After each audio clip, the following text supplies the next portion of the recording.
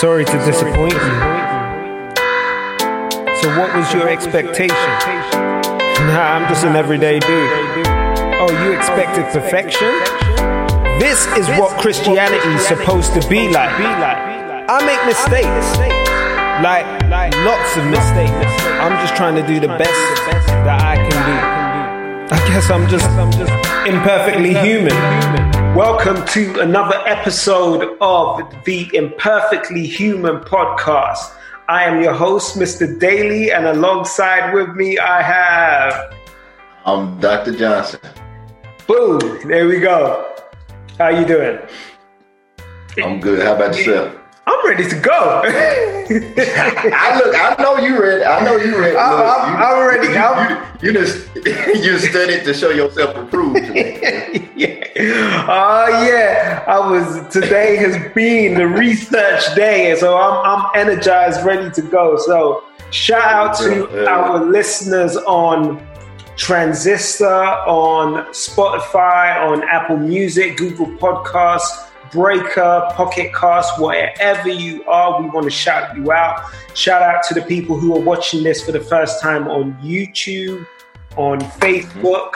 So we decided to put the video on Facebook as well. So, share it. I hope more of you are engaging with us in whatever way you can. We appreciate you. So the usual things. Hit that like and hit that subscribe. Hit the notification bell. You know when we post. Even though we post every time on Friday at 9 a.m. Still hit the notification bell. So today we are continuing our series, Christianity while black, or whilst black, should I say. And today we are talking about black in the Bible. And so this was the topic that kicked everything off. This was the topic that you mentioned to me, that you said, I don't know how we're going to bring this in. And then I was like, well, hey, let's start off talking about the slave master's religion. And then I just went deeper and deeper into the rabbit hole. Because all that keeps happening is the more I dig into this area, the more stuff I find to talk about. So I'm gonna let you. I promised last week. I'm gonna try to. We're gonna see how long you're gonna last. We're gonna see how long you can last. I'm gonna try to keep my mouth shut.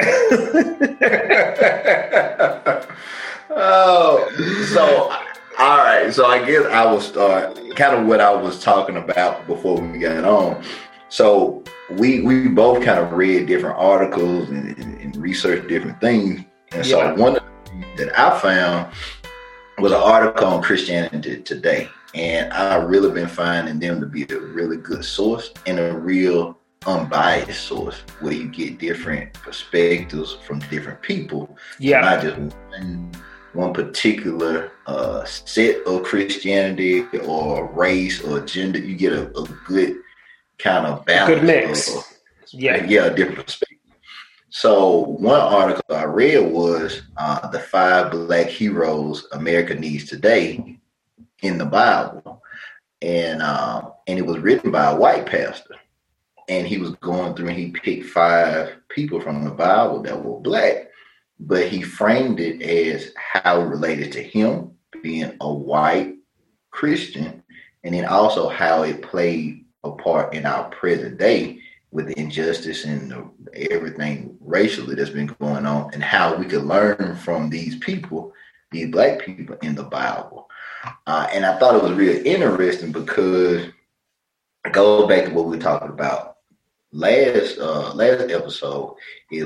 Why would we were talking about the slave master at that point? Yeah. Why would the slave master choose to put other people in, to depict other races in their version of the Bible when it did benefit them?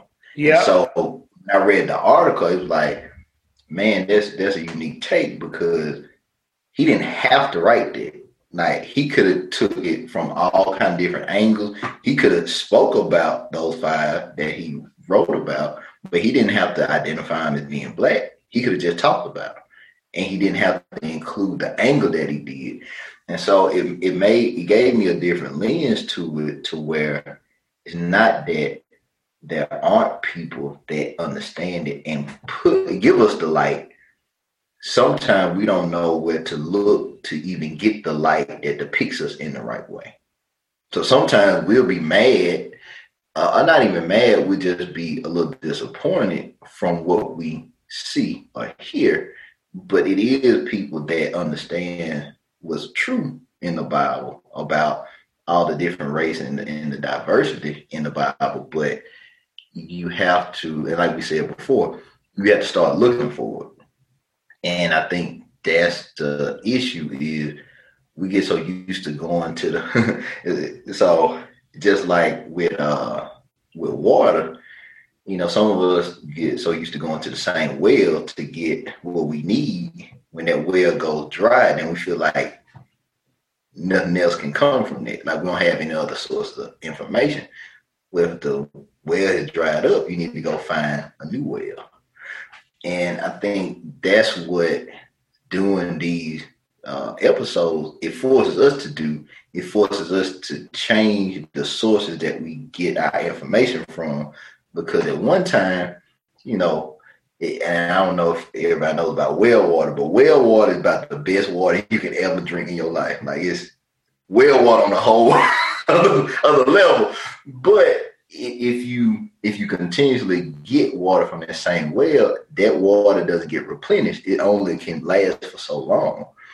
And I think for a lot of us, that's how Christianity has been for us. We've been experiencing Christianity from the same well for so long that as it's dried up for us, it made us detach and move away. But now, I think now, even the conversation, discussion that we have is more or less, okay, well, how can I then replenish myself from a well that fits me now, that looks like me, that's in my voice, that's from my perspective, and I get a better understanding. And I think that's why, you know, this conversation is important, because we have to teach ourselves to go search for new wells of information and to challenge ourselves and challenge what we think we know. Because I learned, and like I said, when David take himself off mute, he gonna tell you about all that stuff that we found out. But it's a lot of people and a lot of things that we found out in the Bible that were hidden in plain sight. It's stuff that we read, we watched movies on and stuff, and we didn't know different people were black.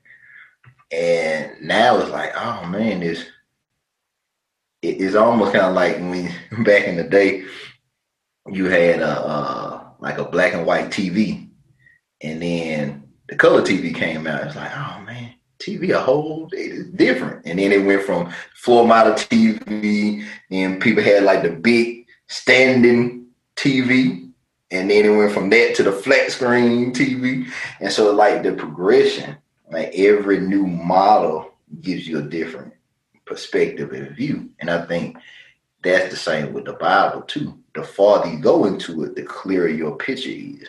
So like some of us have been reading the Bible in like standard definition, or we ain't even on, and some ain't on that. We still watching, we still reading the Bible. Black and white. Yeah, like the 22-inch. I had a 20-inch TV back when I was in college. This is what I had. No, I started out with a 13-inch TV. Then I upgraded to the 20. But the deeper you get into the Bible, the clearer your picture is. So if you want clarity, if you want a 4K vision of the Bible, then you have to study to get deeper into that, to have that clarity. So I'm gonna let David go, because I know he did good. Because I know he ready to go. I know he ready. I tried. So talking about TVs, I had So I just took me back to the mid '80s, and I had this orange TV in my bedroom with me and my brother shared a room, and we had this orange TV, and it was one of those ones you used to cut it on, and it would click. And you get all this, So I was like, you had the little circle, you had to turn it to the. I know what you're talking about. Yeah, I know what you're talking about. And then you had to get in between because you might be able to get one of them channels in between. You know what I'm talking. Look, I know what you're talking about now. I know about that. I know all these youngins don't know. They don't know about this stuff. They don't know about that. Yeah, manually turn. Man. So,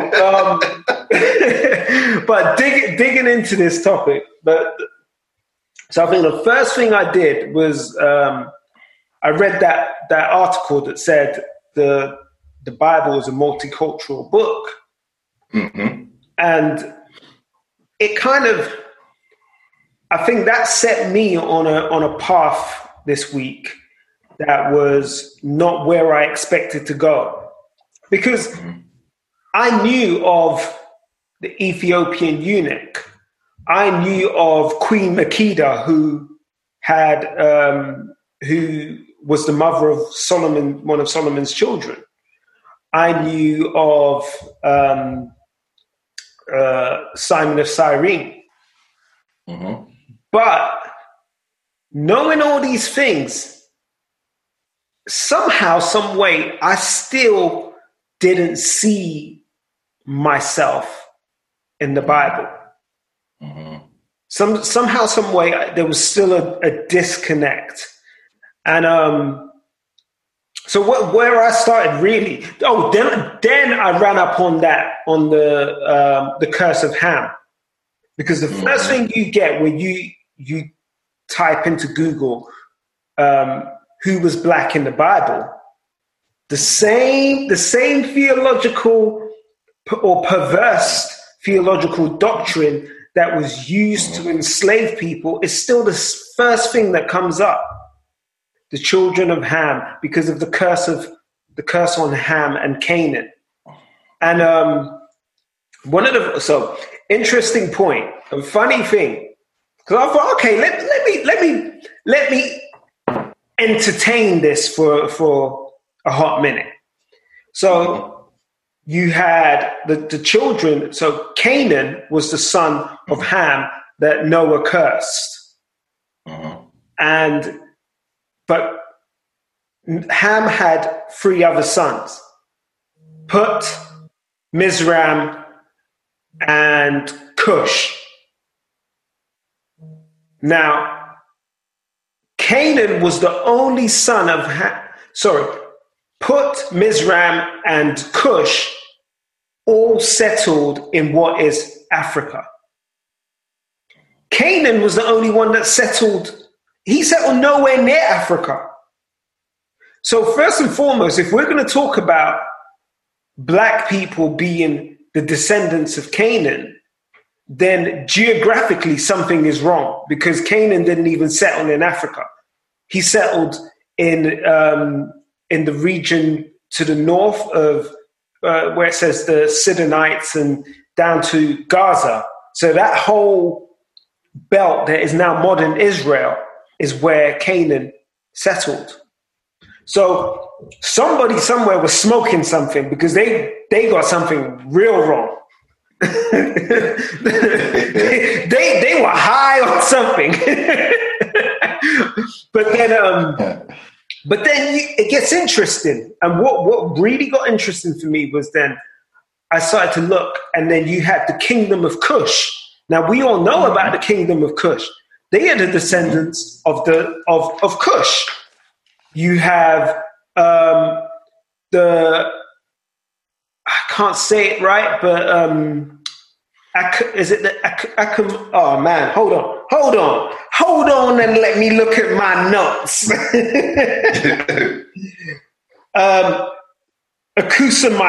The Achusamite Empire. Okay. Now they were the descendants of of Put. The Bible also refers to them as the Putites. Mm-hmm. Then you had Mizraim. Mizraim is the Aramaic word for Egypt. So the Egyptians were the descendants of Ham.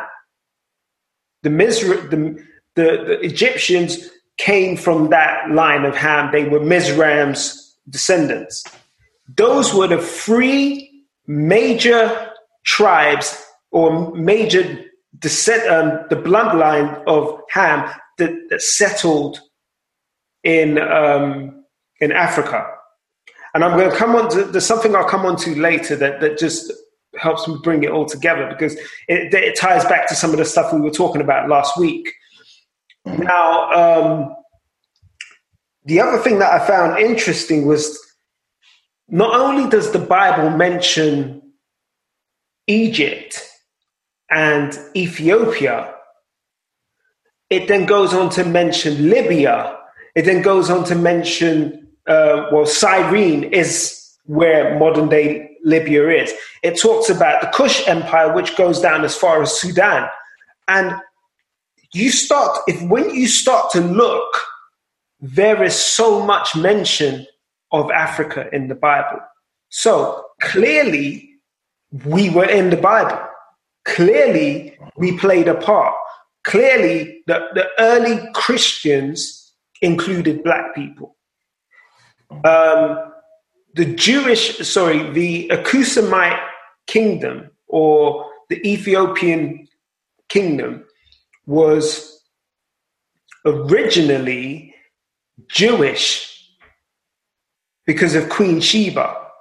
Uh-huh. So at that point, their faith was Jewish or Judaism. And it wasn't till I can't remember the king's name. One of the kings came and he converted to Christianity, but then a sect of Ethiopians broke away and remained under the path of Judaism. So meaning they had already acknowledged Jehovah. They had already acknowledged God. Back to what we were saying last week, our journey with God did not begin with the missionaries and those things. Right. The African story, the African journey with God began way before that time. But to truly appreciate it, you have to take, as we've said, you've got to take on the responsibility to stop drinking from that well that is drying up and go and get yourself nourished from other wells. Now, what happened in the Bible, when Abraham's people dug a well and it sprung forth, that added to Abraham's wealth. Abraham became wealthy in the land that he settled because he continuously dug wells that brought forth water, meaning that he could water the pastures, he could allow his sheep to graze and his cattle to graze in that area, and everything was being nourished by this new well. So every time we go out and we find new wells to nourish us, we are enriching ourselves. Mm-hmm. If we do what we've been doing, where we sit and feed from or drink from the same well continually till it dries up, we're driving ourselves into spiritual poverty. Say that again. say that again. You're not gonna say nothing else. Okay. I'm gonna stop after I say it. So if we keep drinking from the same well, we will drink ourselves into spiritual poverty. And I'm going back on mute. That right there, that's good. Because so many of us, it's like a mass exodus away from Christianity. And it's not just in the US, it's just worldwide. And what you just said, I think that's the cause of it, is because whatever it is that we've been accustomed to, we hitting the bottom of that well. And it's not saying that what we were drinking from didn't sustain us. It just can't sustain us in this season of our walk with God. Because, even when you think about, being on milk and then being on, going to something that's meaty, hearty, if you can be on milk for a certain amount of time, but your hunger after a while is going to force you to want something more than that. So when you're a child, when you're a baby, the milk can sustain you for a while, but as you grow, you're not getting enough nourishment from just the milk. And I think that's the same for us as Christians. It's like a lot of us are living off of our parents' religion or our parents' relationship with God. And we haven't built a relationship with God for ourselves. And that's the transition, because it's wait. Hold up a minute.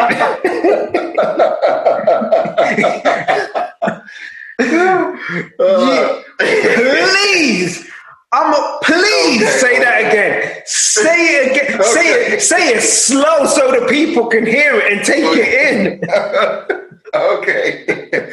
So a lot of us are living off of our parents' relationship with God, and we don't have a relationship with God for ourselves. And that's how we reach the bottom of that well, because the well that we've been drinking from is their well, not our well. And then we wonder why we feel so empty, because we're not being nourished by the well that nourishes us. We just nourishing ourselves from the well that they nourish themselves from. And they've already depleted that one because they got a relationship. so their connection to their well is different than ours. When we go, it ain't nothing in there. When they go, they keep pulling stuff. I'm like, I'm going to the same place you going. I'm not getting what you get. Like, why am I not getting it? And that's because it's not your well. It's a well for you to drink of that will then sustain you and nourish you. And I think going into even thinking about being Black and then seeing yourself in the Bible, it's a lot of things that I learned about. Like, I didn't know that Moses, wife was Black. And even though, like I said, I watched the Prince of Egypt. She was a Cushite. She was a Cushite woman. She was. She was. See that? Moses like him a little bit of a donk. Yeah.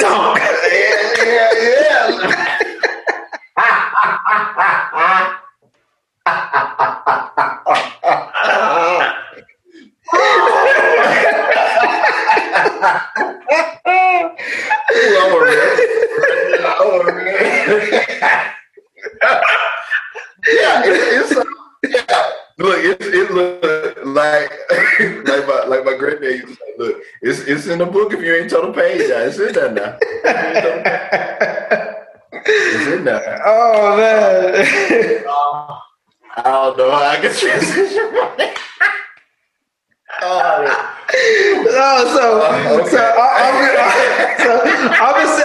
While you get yourself together, I'm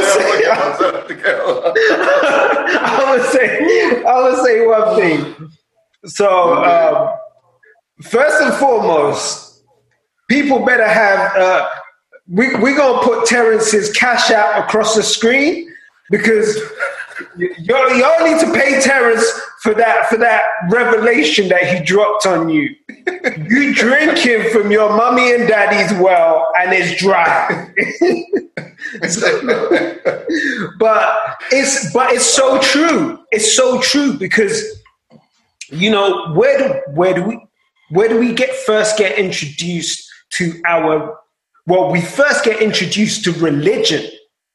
Because when we start going to church the first time, we don't know we're going because we're being taken. We don't have a choice. No, we getting drugged. We get drugged to church. Yeah, we don't get taken. We don't have an option. We get drugged. You get there and you're like, oh man, you're looking for your friends. You want to run around. You want to just.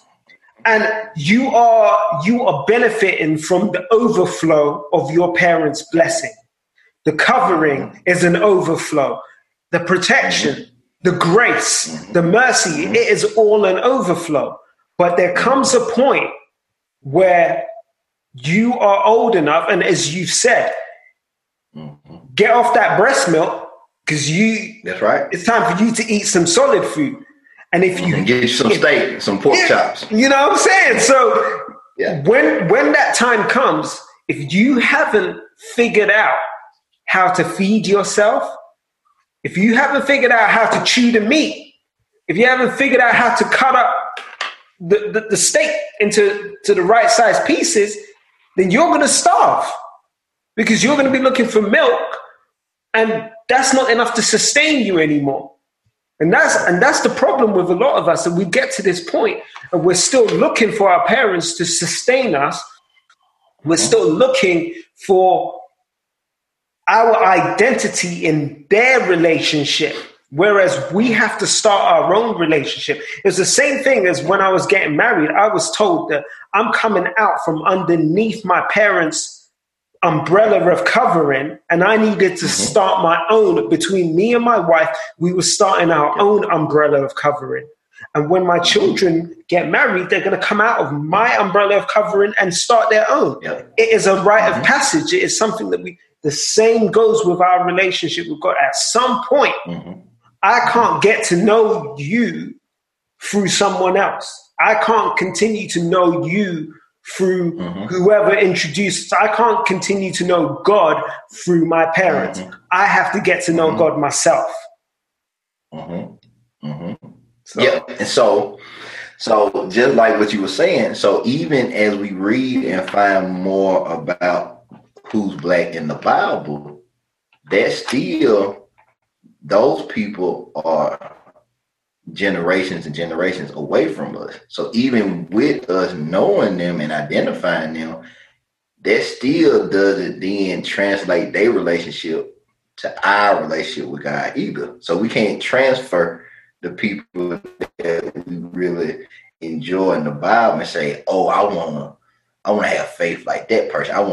You got to have faith like you and what operates for you and where God is taking you. And I think that's why we sell ourselves short a lot, because we look at the people in the Bible and say, well, I can't do that. Well, I don't have faith enough to do that. Or, they went out and they left and went to the next other, country, whatever, and they followed God direct. I can't do that.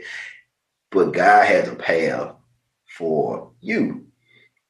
And once you get on that path, you can go forward. But what you see in the Bible, and I think that's why it's good for us to connect to what we're doing now, is to see that the similarities in the people that look like us, their struggles in translation to what's going on today. So it's a bridge. And we can compare the bridge to say, oh, it might be some elements of this that I can apply to my life, instead of saying, oh, I'm going to compare how they did it to how I'm doing it. And that's how we always feel like we falling short or that we're behind all the time, because we think that, people we look up to, they superheroes, even people in the Bible, but everybody in the Bible had issues, and just like we got issues. And so it's not looking at the people in the Bible as being perfect, because they weren't. And we don't have to be perfect either, but we have to have an awareness of what we're not imperfect in. Because if I don't know what I'm imperfect in, then I think I am good at everything. And then that makes me a superhero with a cape. But when I understand my limitation, no, I'm not going to say limitation. That's not the right word. When I understand my areas of growth, then I know that I can't get too far from God, because if I get too far from God, then those areas of growth become stumbling blocks for me. Back to God-made versus self-made. Yep. Because once you start thinking you can do it all, you heading in that path of trying to be self-made. setting yourself up for a fall.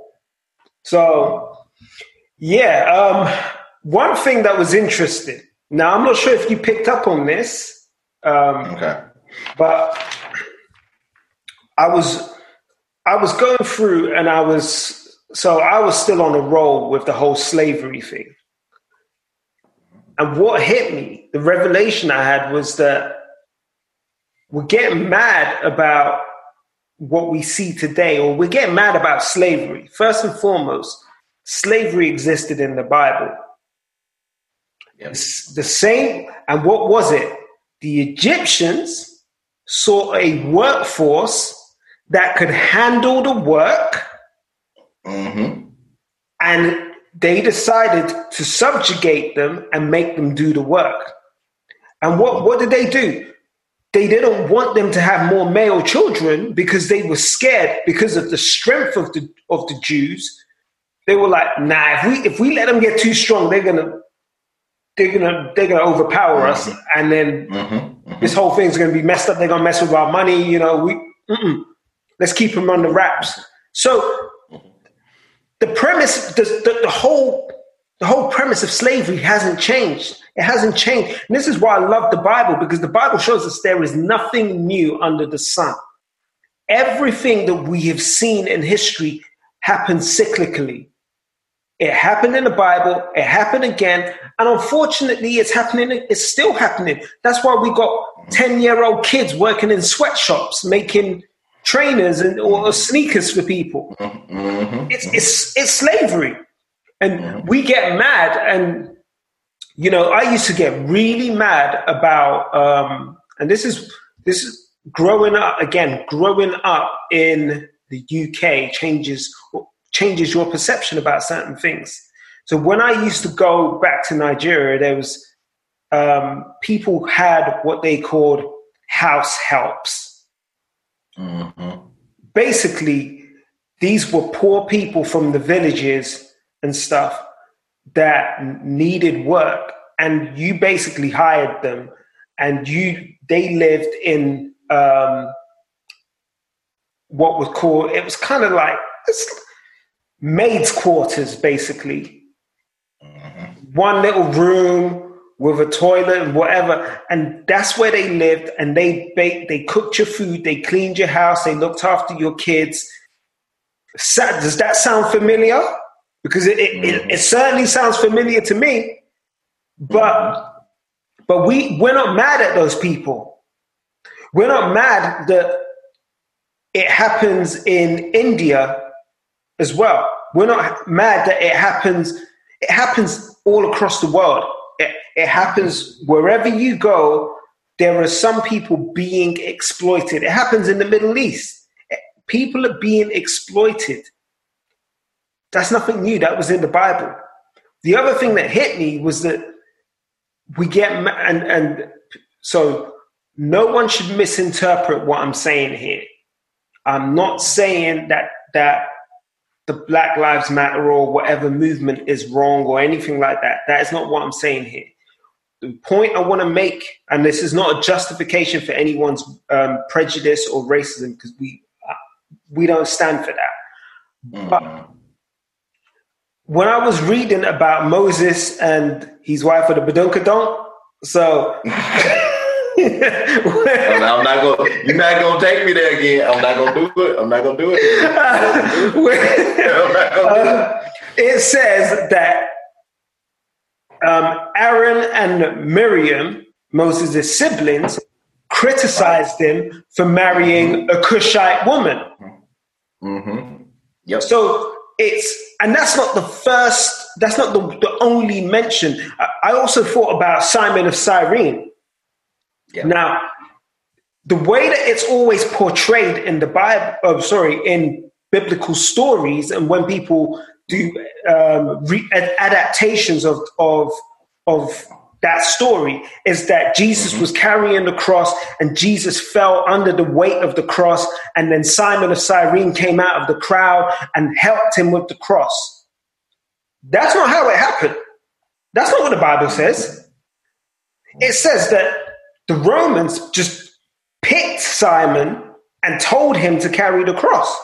There was no mention that Jesus was struggling or that Jesus collapsed under the weight of it. And please, if I'm wrong, I will stand corrected, but I don't recall any mention of that. I don't recall any mention of Jesus collapsing under the weight of the cross or anything like that. So why did they pick Simon? They could have picked anyone. They could have picked any Jew. They could have picked, they picked Simon for a reason. Could it be because his skin was different? Could it be that because of his difference, those people were deemed as the people that were meant to do that sort of task? And how is that any different from what we see today? The fact is, prejudice existed in the Bible. Subjugation existed in the Bible. I'm not saying that as justification for the atrocities that we have seen, but we have to understand that the human heart is the root of all of this. And that hasn't changed. And people, and I want to say this right, people are expecting an overnight change in the human condition. Unfortunately, you will not see an overnight change in the human condition. And that is where grace is required. That is where those of us who appreciate and understand that is the human condition can show grace towards those who are still behaving in a certain way. It's not saying that we are justifying their actions and justifying what they do. It's saying that we are extending grace so that we can educate them that they need to be different. They need to see that they are no better than anyone else. They need to see that their privilege is something that has been wrongly bestowed upon them because someone created a creed system based on the color of people's skin. We create creed systems based on capitalist structures. If you are from nobility, where did nobility come from? Nobility came because we segregated people based on their wealth. And wealth is something that, hey, you might just have had some luck, some good fortune that allowed you to suddenly amass sudden wealth. That's nothing. It's not, sometimes it's not your own doing. You just happen to be in the right place at the right time. But then people have created a system based on this. It's no different. So that was something that I picked up on while I was doing my research. Yeah. So I wanted to connect some dots with what you just said. So the article that I read that I talked about earlier, he mentioned that about Simon from Cyrene. But his angle was, how many times have Black people helped white people in America and then never got credit for it? Because he was like, after he helped Jesus with the cross, you don't really hear about him anymore. And he was like, as white Christians, we need to appreciate the investment that Black people have given to getting, things to where it is now. And their investment, their time, their labor, and everything else, because we just overlook it so much. And while you were talking, that's what came to my mind, because that was a point he made of how at every point we're always there doing things, but we don't get acknowledged for it. And then it makes it more difficult to want to continuously do that. Just like, and I think we all had this conversation after a live or something about how, after George Floyd and everything happened, a lot of Black people were just tired. It was the point where white people were coming to them and saying like, hey, I want to know more about, your culture, what I need to do, or am I right to say this, whatever. And a lot of Black people like, look, you need to do your own research. I don't have time to teach you. You know what I'm saying? I don't have time to teach you. But I think in certain aspects, when people have the right heart when it comes to you like that, I think it is and not you obligated to, but it's an opportunity to then create a bridge. I think a lot of us don't want to build bridges because then we would actually have to practice what we say because we talk a whole lot, but we don't want to apply what we say to our real life. We just like to get on stuff and just talk, or we talk to folks that we know, we vent to people, and all these people do this, and da da da da da. But we don't want to put in that in the application and to walk it in real life. And that's what it takes with this. Even like I say, even with all the research and all the stuff we learning, if we don't apply it, it means nothing. You know what I'm saying? It just stuff we write down in journal and notes and all that kind of stuff. And we study, but if we don't apply it or we don't have a way to transfer it into and bring it forward, then it's just like, the people in the Bible that will always focus on the law and just knowing the law and what did the law say and how we, adhere to the law. But if you're not living it, then what good is it? You can learn the whole Bible word for word from front to back, but if you're not living it, you might as well just stop reading because it don't matter. And I think that's so then go to another disconnect I think people have is they feel that I won't be able to memorize the scripture, or I read the Bible but I don't really get it like everybody else, or I can't quote scripture like that, or I can't speak in all these inspirational words. My words are not flowery and they're not all that kind of stuff, but they don't have to be. I think it just your walk is your walk with God, and I think our walk being Black people is a different walk because it was in that article that you sent. Is that the guy from Harvard that wrote it, because it was like religion for Black people. Well, he said African people, but it included the Black people too. We can't separate religion from our spirituality. It's all in one. It's not like, oh, we got church or we got God over here, and then we bring it. It's like it's in our day to day. That's what he was saying. It's basically like it informs. He said it informs every facet of human life. So it's not just one thing. It's how we operate in all things, and that's why our experiences are not just like we were saying before. It's deeper. It's on a deeper level. What we feel, our spirituality is different because it's in everything that we do. All of it. I mean, I'm going to say this and I'm going to say, even when you think about the term soul food, if you hear soul food, you know what soul food is. Soul food is made by Black people. Like, you already know, like, you might have some good food, you might have some buffet food, you might have catfish, whatever like that. But it ain't soul food. If you say soul food, it's somebody, grandma, auntie, somebody in the kitchen. If the person cooking it wasn't humming while they was cooking, I'm telling you now. It ain't soul food. I'm telling you now. And I think it fits though, because if you think about it, if we would term something soul food, then we want to. Soul food had to be slow cooked. You can't rush soul food.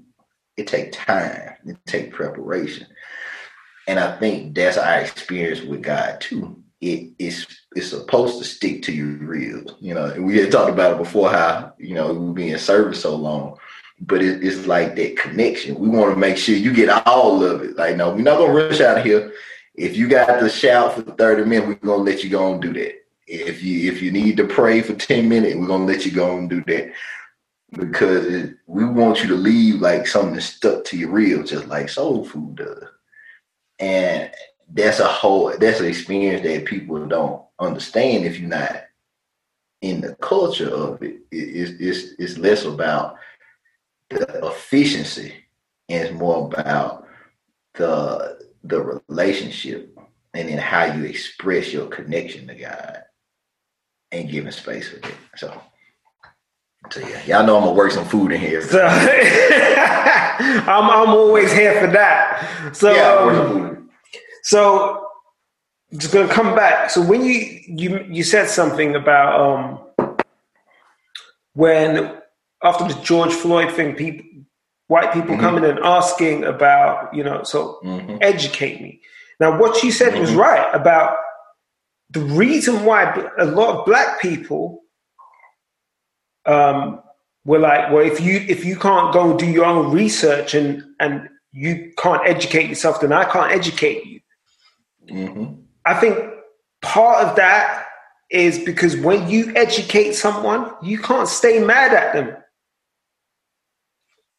People wanted to stay mad, but the thing is, when you extend grace and you extend mercy and you explain something to someone and you bring them to a point, you appease that anger. You can't hold on to the anger towards that person.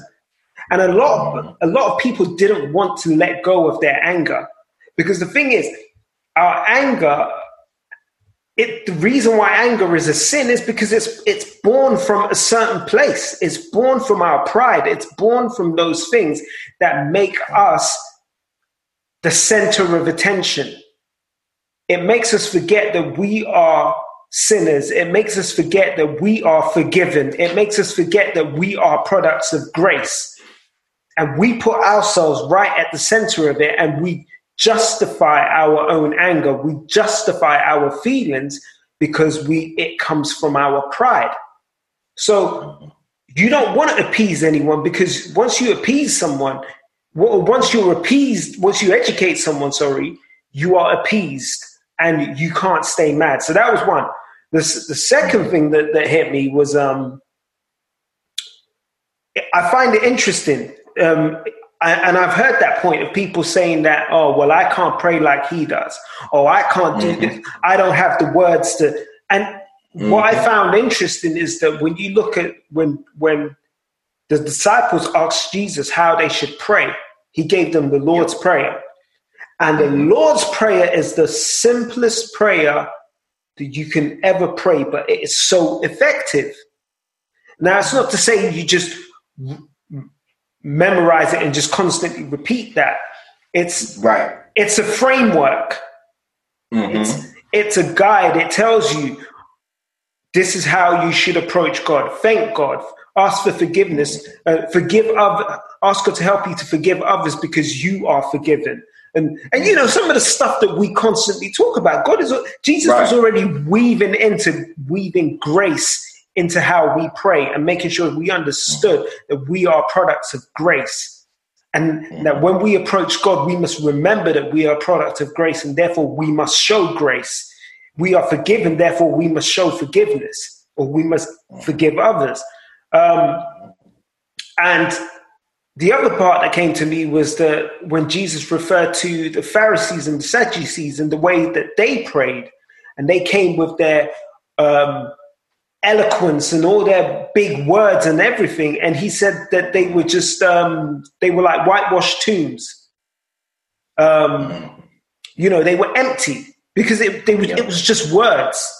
Anyone can string together words and make them sound good, but like you said, if it's that soul food, if the relationship is there, you will have the right words to say, no matter how simple those words may be. They will resonate and they will hit home. There's a phrase that I love. Those words will be hitting right. I saw those words will be hitting right. That's but simple, and that's what it is. It's we can't, as Black people. I come back to this simple point. First, appreciate that your history is a lot deeper and a lot greater than what you know. Secondly, use the knowledge. There are people that have researched. Archaeology has proven our existence in the Bible. Open your Bible and realize that you are represented in the Bible. Take the time to then appreciate the Bible for what it is. You know, it's funny because when I read the Bible, I don't, even though we were taught and it was depicted to us as this person's white, that person's well, I don't get a sense of color when I read my Bible. I just think about the characters. And that's not me just saying it to make it sound any better. Right. Genuinely, right. It's just something that's never... Maybe it's just because that's the way I am, that I don't really think about color in that way. It's only because of stuff that's been happening recently that it's kind of bubbled to the surface a bit more. But really and truly, people are people, and I just read the Bible, and they are people. Yep. And that's what we've got to get to. Connect. It's fine to understand that your history is represented in the Bible, but it's more than, it's not about the color of skin. It's not about the race or whatever you want to call it. It's about relationships. You should be looking and understanding the relationships that people had with God. What made those people great were their relationships with God, their faith, their trust, their integrity, their perseverance in the face of adversity, the way they conducted themselves in every situation, and how they put all their trust in God. That's what we need to be connecting with. And, you know, if you need to see yourself represented to get connected again, by all means. But once you feel connected again, don't stay focused on the color of the skin and the history or whatever. Get connected to the relationships. God is about relationship. Yeah, and just like you were saying with a relationship, if you can put yourself in context, then you can see the humanness in other people as well. But I can't see other people's humanness if I feel like I'm separate or I'm above the people that I'm conversating with. And sometimes we can use the Bible to leverage ourselves, to feel that we are above other people because, oh, I know this. Oh, I went to this training over here. I got this certificate. I got my PhD in reading my Bible, whatever it is. And so we use it as a way to kind of, like we said before, kind of like feed our own ego.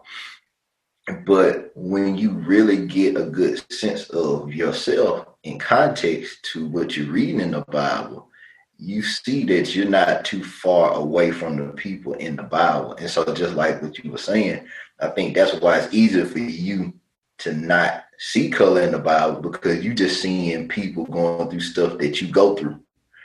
And so you just see more of yourself in the stuff that you read, other than trying to see who's black, who's white, who's this and that.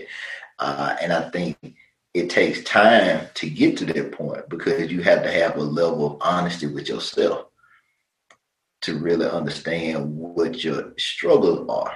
And we all have different struggles, but I think that's what connects us to different people in the Bible, not because they greatness, but because they struggles. Like, oh, I did with that same thing they did. Like, oh, he was, killing folks, cutting folks, all that kind of stuff. Yeah, I'll pop off. Like that's me. I need to read about people like that, because they resonate with me. So it's like, I think that's what the Bible is for, and that's why it can be adaptable to people's lives, because you should be able to see yourself in what you read, but not in the way of the triumphs.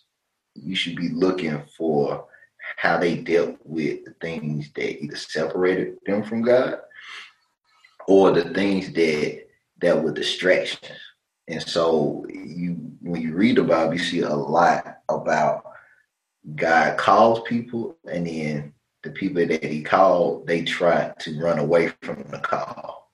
It's always a turn away, like God, God, you know what I just did. You just know when you called me, I was doing this. You want me? You want me to do this? Like you, God, no, it wasn't me. It was this person right here. You want this person right here, and that's how he does the same for us too. Is he knows us now, then, and then to be also. So he knows what we already going through, and I guess that goes into like our prayer life. Praying is not praying for God to do something that he can't do. Prayer is just letting him know that you're willing to acknowledge the things that you are doing to him. it's like you just being honest with him. He knows, just like Adam and Eve. He already know what you're doing. He just wants you to just come forward and say it. Because it's funny. When I was in high school and I was counseling. You know, I used to call all my clients that I work with, them, my kids or whatever. And so, you know, they middle school, high school kids, so they gonna get in trouble. And so they'll be in the principal office or whatever, and I'll walk in, and I'll just be talking to them. And I'm like, so what you do? And I gave them the opportunity to go ahead and tell me. I know if you in there, I know you did something, but I want to see if you're gonna tell me though. So like, you know, what's going on? And then they tripping, man. I don't know nothing to see. Okay, you ain't said nothing about what you did. You know, so you ain't ready to talk. You ain't ready yet. So when they start to learn, they're like, look, I ain't gonna lie. I cussed the old dude out. Look, I'm about to put some hands on. Okay, cool. I understand. You told me what you did, and that's what God wants us to do. He already know. Like we in the principal office, he already see us. We up there. Looking crazy. We in that little chair. You know, when you get in trouble, you in that little one chair by yourself. Yeah. and the principal office, he like, look, I know you're in trouble. I just want you to go tell me what you did. Just go tell me. Just go tell me. We're going to get this over with. We can go get you 3 days at home. However you going to do, we can be through. But see, now you want to lie. So I'm just going to let you sit in here. Now they might give you 5 or 10 days because you don't want to act right.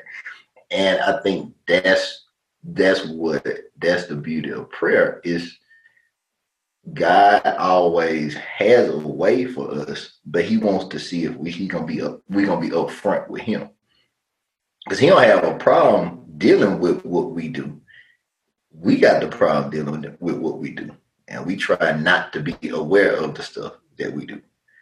So that's why he say, you know, bring everything, you know, when you pray, bring everything to him. And then not saying that everything as far as you just spend 3 hours talking about everything you ever did in your life. It's not that. It's not that. It's like, look now, I said everything, but not that level of everything. But what's going on right now? Bring it all to all your fears, all your concerns, everything. Bring it to him.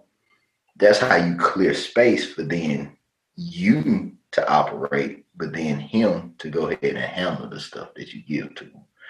So I'll stop there because I know you probably got something. Oh man, no, you done said a whole lot right there. So, it's funny because when you were talking about the kids in high school, I was remembering my time at school, and when I remember a time that I was fighting at school. And I knew. Look, not you, baby. Fight. You fight. And I remember I had to sit outside the principal's office, and I was sat there, and I knew I was about to be suspended. So the guy, the principal came out, and he was like, I had to go and see what we call head of year. So basically, it's kind of like a sub principal for every year. Yeah, like assistant principal. We'll call it assistant principal. Yeah. So I had to go and see them, and they told me, you know, you're going to be suspended. You're going to be at home for 3 days. I was like, nah, you can't do that. And I was like, now I wasn't worried about being suspended. Yeah. I was worried about my mom and dad knowing that I was suspended, because the whooping that I would have got. So I was like, no, I can't do that. I came up with the most elaborate story about how I needed to be in school to do my schoolwork. And so I was suspended, but I was allowed to come to school, and I had to spend the 3 days sat outside the principal's office doing all my work outside the principal's office. And just to make sure I intercepted the letter that got sent home. Yeah. So when we were talking about, no one has to teach you how to lie. No one has to teach you. Yeah. Case in point, I was like, that was some Ocean's 11 stuff that I was doing to make sure no one was finding out. Because I was like, I'm not getting whooped. Oh man, look, you negotiated your own in-school suspension outside the principal office. Yeah. So that was that. So I'm gonna drop some things, and I think this is probably something that we might dig into more at a later date. But one of the interesting things, so I started digging around. So the first thing I noticed, so the Cyrene, so I'm going to give some timelines here. Okay. Cyrene, where Simon of Cyrene was from, so Libya, as we know it, was founded in 630 BC and endured till 400 AD. You have the kingdom of Kush existed from 1070 BC to 350 AD. You had the Kusamite Empire, which was from 80 BC to 940 AD. You had the Yoruba people, the earliest documentation of the Yoruba civilization was 700 BC. And then you have the Nok civilization. So the Nok civilization is one of the most ancient civilizations that existed in the West African region. Again, similar to kind of where Nigeria is today. Science and archaeology has dated their artifacts that have been found. So the earliest artifacts that have been dated were back to 1500 BC. And that kingdom and that civilization endured until 500 AD. Now, there is a group of people in Nigeria that are called they're called the Ham. Mm-hmm. So I'm just like, so they are Christians. They live in the Muslim region, but they are Christians. Again, I find it interesting that there is a civilization in Africa that call themselves the Ham. The descendants of Ham settled in Africa. Now, when you look at the timelines for all these various civilizations, they overlap so much. So what we know about the Kush, the kingdom of Kush and the Kush Empire was that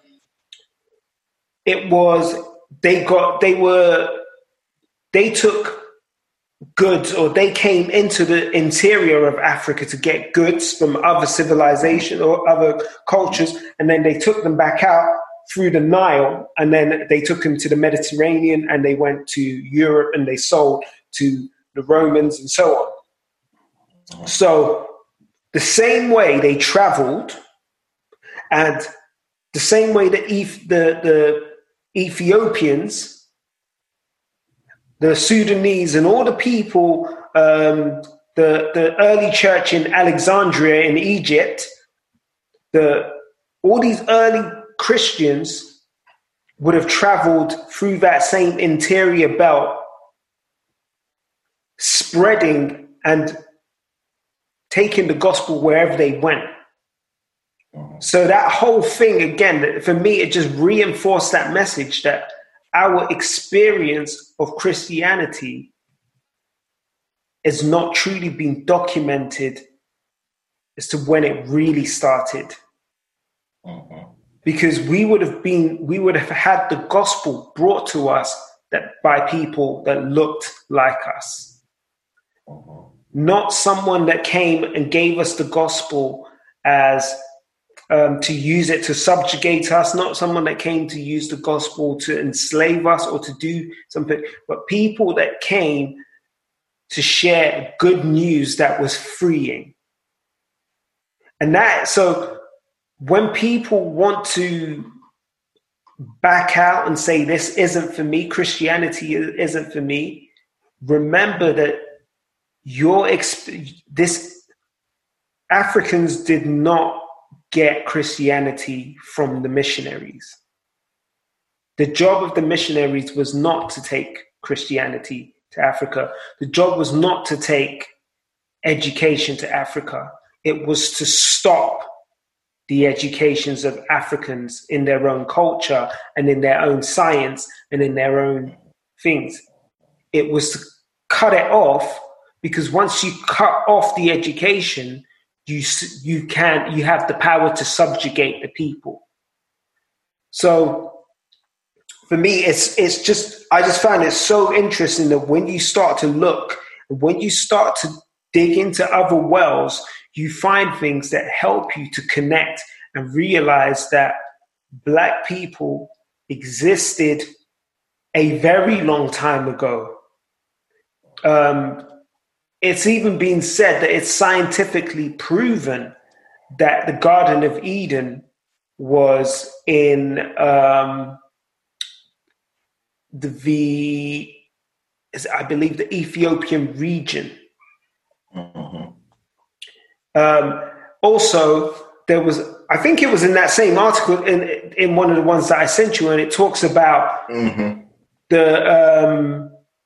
was it the Aramaic word for Adam, or for that Adam came from, was used to describe a dark clay. Yeah, because they said like ruddy. I think ruddy wasn't the word. Yeah. So it would serve to believe that Adam was a person of dark skin.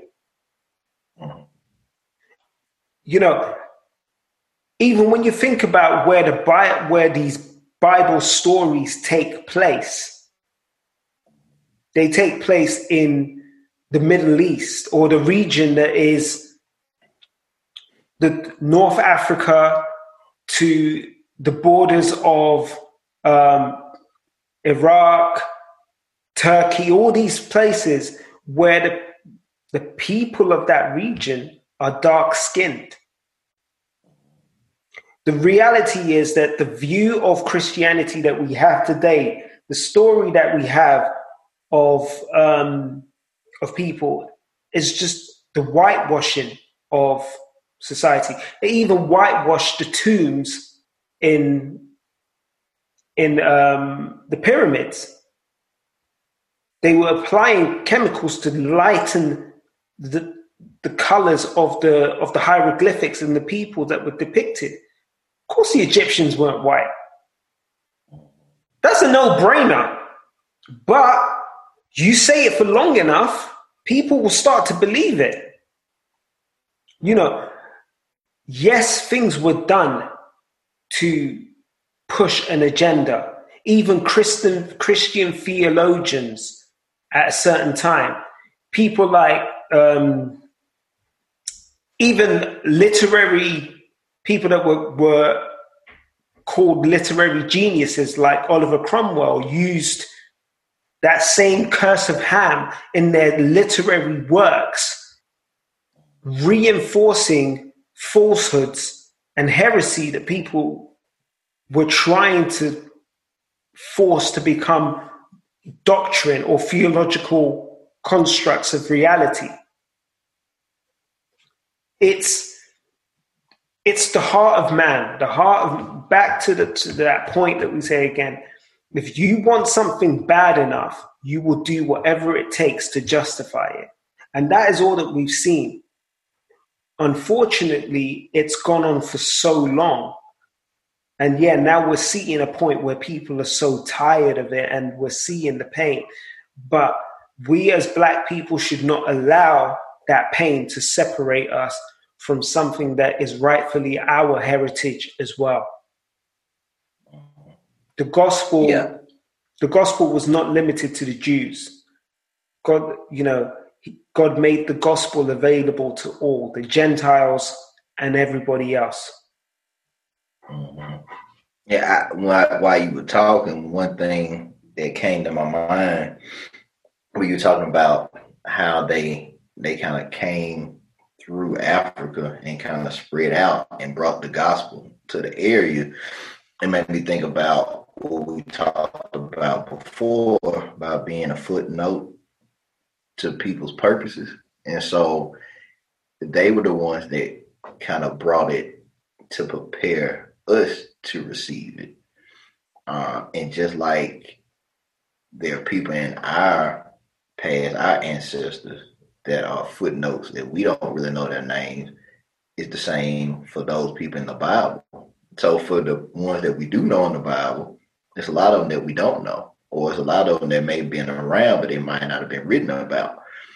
And so even if, and I guess this is the way to kind of apply it. So even if you at a stage in your life where you feel like your contributions haven't been recognized, it's still in the bigger picture will still work for the greater good. So sometimes your story may not be written about and you may not make it on the page, but that doesn't mean that you're not in the vicinity of what's going on. And I think for all of us, we might not be written about. People might not, and they might not make documentaries about us. You know, people might not know us around the corner, but the people that do know us, that did come in contact with us, we had a certain level of connectivity to their purpose and where they were going for. And sometimes that's the best thing, is to be anonymous in your help, because then you're doing it from, you can continue to do it from a pure place. The more attention you have, the more obligation you feel to do more and one up yourself. And so I think even with this, sometimes even though we're learning about more of the people that look like us in the Bible, I think the key to it is to understand that knowing still won't matter unless we do something to move it forward. So it's things that we need to do to be of service so that then we can set up the next generations. And it may be telling the next generations about more of their history or more about where they are in the Bible. And so then we just become another bridge. So, you know, I guess the moral of the story is to be a bridge for somebody instead of trying to be a monument. So right. If you're a monument, then only people can come. Just like think about the Martin Luther King monument. They can only look at it when the hours of operation. But then when it's time to close, then you can't have access to it. A bridge, you know, I always go across a bridge because it's transporting you somewhere. So It's funny. I'm going to say two things. A bridge serves a function. And when built right, a bridge can serve an eternal function. Or I want to say eternal, but you know what I mean. It has an enduring function. Mm-hmm. Yeah. A monument is just something someone comes and looks at. Hey, that looks good. And they walk away. Yes, it's supposed to, it secures your place in the history books for someone to come and remember you. But there is no real function to a monument. So, yeah, build bridges. That's what we want to do. We want to continually be bridges and build bridges with not just amongst ourselves, because we have a lot of bridges to build within our own communities as well. Because we talk crazy about each other. We have our issues, light skin versus dark skin. We have issues around Caribbean people versus African, even though thank God that is going away. But even back in the day, African Americans didn't like Africans. We have our own bridges we need to build. That's one thing. The other thing that hit me was, again, when we talked about footnotes and purpose and that whole thing about people wanting, people are not going to may not make documentaries and so on about us, but one of the most famous people in the Bible was the woman with the issue of blood. Yep. Nobody knows her name. Her name was never mentioned. But her story is one of the most significant in the Bible. I'd say anonymity is a good thing in some cases, because your faith, what God is showing there is that your faith is more important than your name. Say that again. say that again. Final statement. Your faith that's it. is more important than your name. That's good. And that's we're gonna leave it there. And that's it. That closes on that. That shuts it down. I know there are other places we would like to go. But if we were to start going to these other places, we're going to be here for another hour, 2 hours.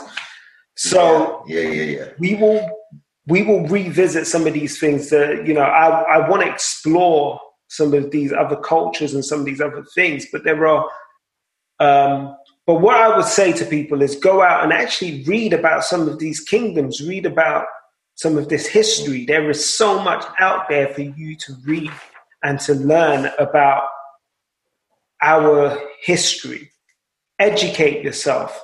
Don't get mad and just say, oh, well, I can only learn about Black history during it's February. Black History Month. Yeah, Black History Month. February in the States, October in the UK. But there is more time. There is so much that you can keep just educating yourself, and especially if you have a younger generation around you, it's your responsibility to educate them. So that's one thing I'll say there. But this has been good. This has been good. I got to say all the stuff I wanted to say, and I was still a little bit more quiet than normal. You did good. You did good. I'm believing my own hype right there. I'm like, yeah. I was real quiet. I was like a church mouse. No, but I want to say one thing. Just like you were giving people resources, and this is really where the idea for kind of like this series came from. And I forgot to say his name last episode, so I got it now. So really, this concept came from the book Reading While Black. It's by Esau McCaulley. Definitely, that's a great place to start. I listened to it on Audible, so I had the audio book, but that's a good place to start if you really want to start to learn more about it and kind of get a different perspective on it. It's really good. So I would encourage anybody that's kind of want to go a little deeper into some of the stuff we talked about. Definitely, that's a good starting place. So what we're going to do for the people that are watching on YouTube or on Facebook, if you're watching the video, we're going to throw up some of the resources on the screen, because there are a few books as well on Amazon that you can pick up that talk about the history of Black people in the Bible. So if you really want to dig into that and explore that as well, there are loads of resources out there now that can help you with that journey as well. So we'll put those resources on the screen so you know what you're looking for. So I'm going to hit you with the socials. So you can get at me at DY Daily on Twitter, at DY Daily on Instagram, Daily Perspective Network on Facebook, David Daily on Facebook if you just want to connect with me personally. You can go to the blog, www.dailyperspective.co.uk, and I'm going to hold my hands up right now. Terrence has been he's been going ham on the 1,500 words a day. I'm like, what I do? Look, I'm trying to see what you're gonna say. I'm like, what I do? Terrence be doing these 1,500 words a day. Yeah, I have been all this. I ain't done diddly. So you guys are gonna have to forgive me. I've spent a lot of time trying to move the Daily Perspective over to Transistor, also trying to get my video editing skills up a bit and trying to create something that's a bit more attractive and more engaging for our viewers. So forgive me, I will get back to writing as soon as I can. But yeah, Daily Perspective blog. And yeah, that's about it for me on socials. You can also email me, to be honest, david@dailyperspective.co.uk. Feel free to get at me that way as well. So that's me for socials. All right. So I am at info@iprogresscc.com, email at iprogresscc on Instagram, Facebook. If you have not watched our Facebook Live from Monday, I would say please go and watch it. I did a live excavation session. It went well. I enjoyed it.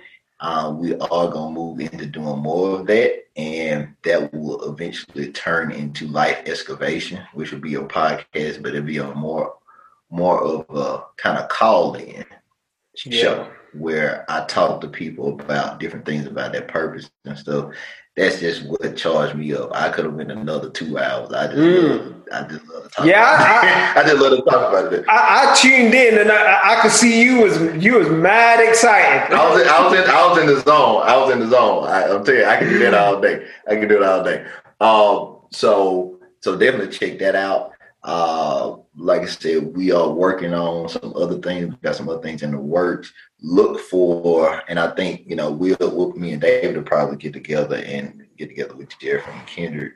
We're gonna schedule the first crossover episode between Imperfectly Human and Our Progress. I'm telling you, it's gonna be great. I'm excited. I've been excited for about 2-3 weeks since we talked about it first. Yeah. So, it's gonna be great. We're probably gonna do a little promotion for that because I think it's a way for the listeners of Imperfectly Human to kind of get introduced to another platform, but it'll be live. So we'll do it live through Our Progress, but I'll set it up to where it go live on the Daily Perspective Network page too. so you can connect with it that way. And we really want to bring some people into the conversation, because I know once we get some live comment, this thing gonna go a whole other level. So there'll be one of two. So we'll do a crossover with our progress, and then David will do a crossover with us. And so those things are in the work. So yeah, we're definitely adding and growing, and we have some other things too. Yeah, and so yeah, I have been doing the 1,500 words. So it's in November here. It's an organization called NaNoWriMo, and it's really National Novel Writing Month. So if you got a project, a book, something that you're trying to finish, you just commit to writing 1,500 words a day. So I did it last year, and now I'm doing it again. And yeah, it's a labor look. But the quickest way for me is to do it on my phone. So I just open up Word on my phone, and I just go, and I just type whatever kind of coming to my mind, and then I go and reformat it and structure it and whatever. So I'm gonna use some of that to go into the book. Some of that will be my Medium article. So I was planning on doing a lot of that before the end of the year, but now I'm just gonna take my time and just start releasing it at the beginning of next year, so I can pace myself. So yeah, I'm playing catch up. But I was gonna say, now look, y'all need to comment on the work that they've been doing with video and stuff like that, because I've been hyped. I see it, I'll be hyped. Like I played that what was that? The intro, the promo, that little clip, that a minute and a half clip, like over and over again. I just liked it. I don't know why it reminded me like one of the old school Outkast, kind of like intro back and forth. So yeah. You get a page. You've been doing some great stuff. Yeah. Oh, thank you, bro. Thank you. But that is. That's something that I'm planning to continue to do. So for most people, some people know, some people may not know. I was in music production for a while, and so music production, and also what I did professionally was called functional design. So learning to put things together in a sequence that works and achieves a purpose is kind of something that I like to do a lot of. So I'll be bringing a lot more of that into some of the things that I do. So my focus, when I say about getting back into my purpose, is to get back into creativity. So music is something that I'm going to be doing a lot more of. I'll be doing some more production work. I'll be producing music that people can buy to use in podcasts or whatever you want to use. So get at your boy. But that's really where things are going. I'm excited because I think I was saying to Terrence, for the longest time, I felt so disconnected from music. And as I've kind of started to fall back into my purpose, my love for music production is coming back. I'm loving it. Mm-hmm. And I'm happily making stuff and just hitting the delete button. And I would never do that before. I hit the delete button because I know that if it doesn't feel like I want it to feel, then God is going to give me something else to replace it. So I'm learning to trust the creativity that's been put in me. And I'm not trying to sound like anyone else. I'm not trying to make music that sounds a particular way. I'm just making the music that's in me and in my heart. Now, that may not be for everyone, and that's something that I've had to learn. I've had to learn that not everyone is going to like what you make, but there are going to be people that like what you make. And not everything that you make is for a certain audience or a certain purpose. It has its own purpose that it's been designed and created for. And you just have to learn to be comfortable with that and let it do its thing. So that's something that I've been going through. But yeah, again, That's only because I was life excavated. I did. That's what I love to do. I love. If you tell me something you want to do, then I'm trying to get you. Terrence is going to put that battery in your back and make you do it. So, yeah. That's my disclaimer. Don't tell me something you're not ready to do it now. Yeah. All right. So we're going to close this off the way that we normally do. And we're going to remind you that Christianity is a personal walk and relationship between you and God. You are not, will not, and never will be perfect, but that's okay. God loves you and wants you to come just as you are. His grace covers all. Live free from condemnation and do not crucify yourself. Be renewed by the grace of God through Christ Jesus and become who you were created to be. And with that said, I am Mr. Daly signing off. I'm Dr. Johnson. And we're out. Peace.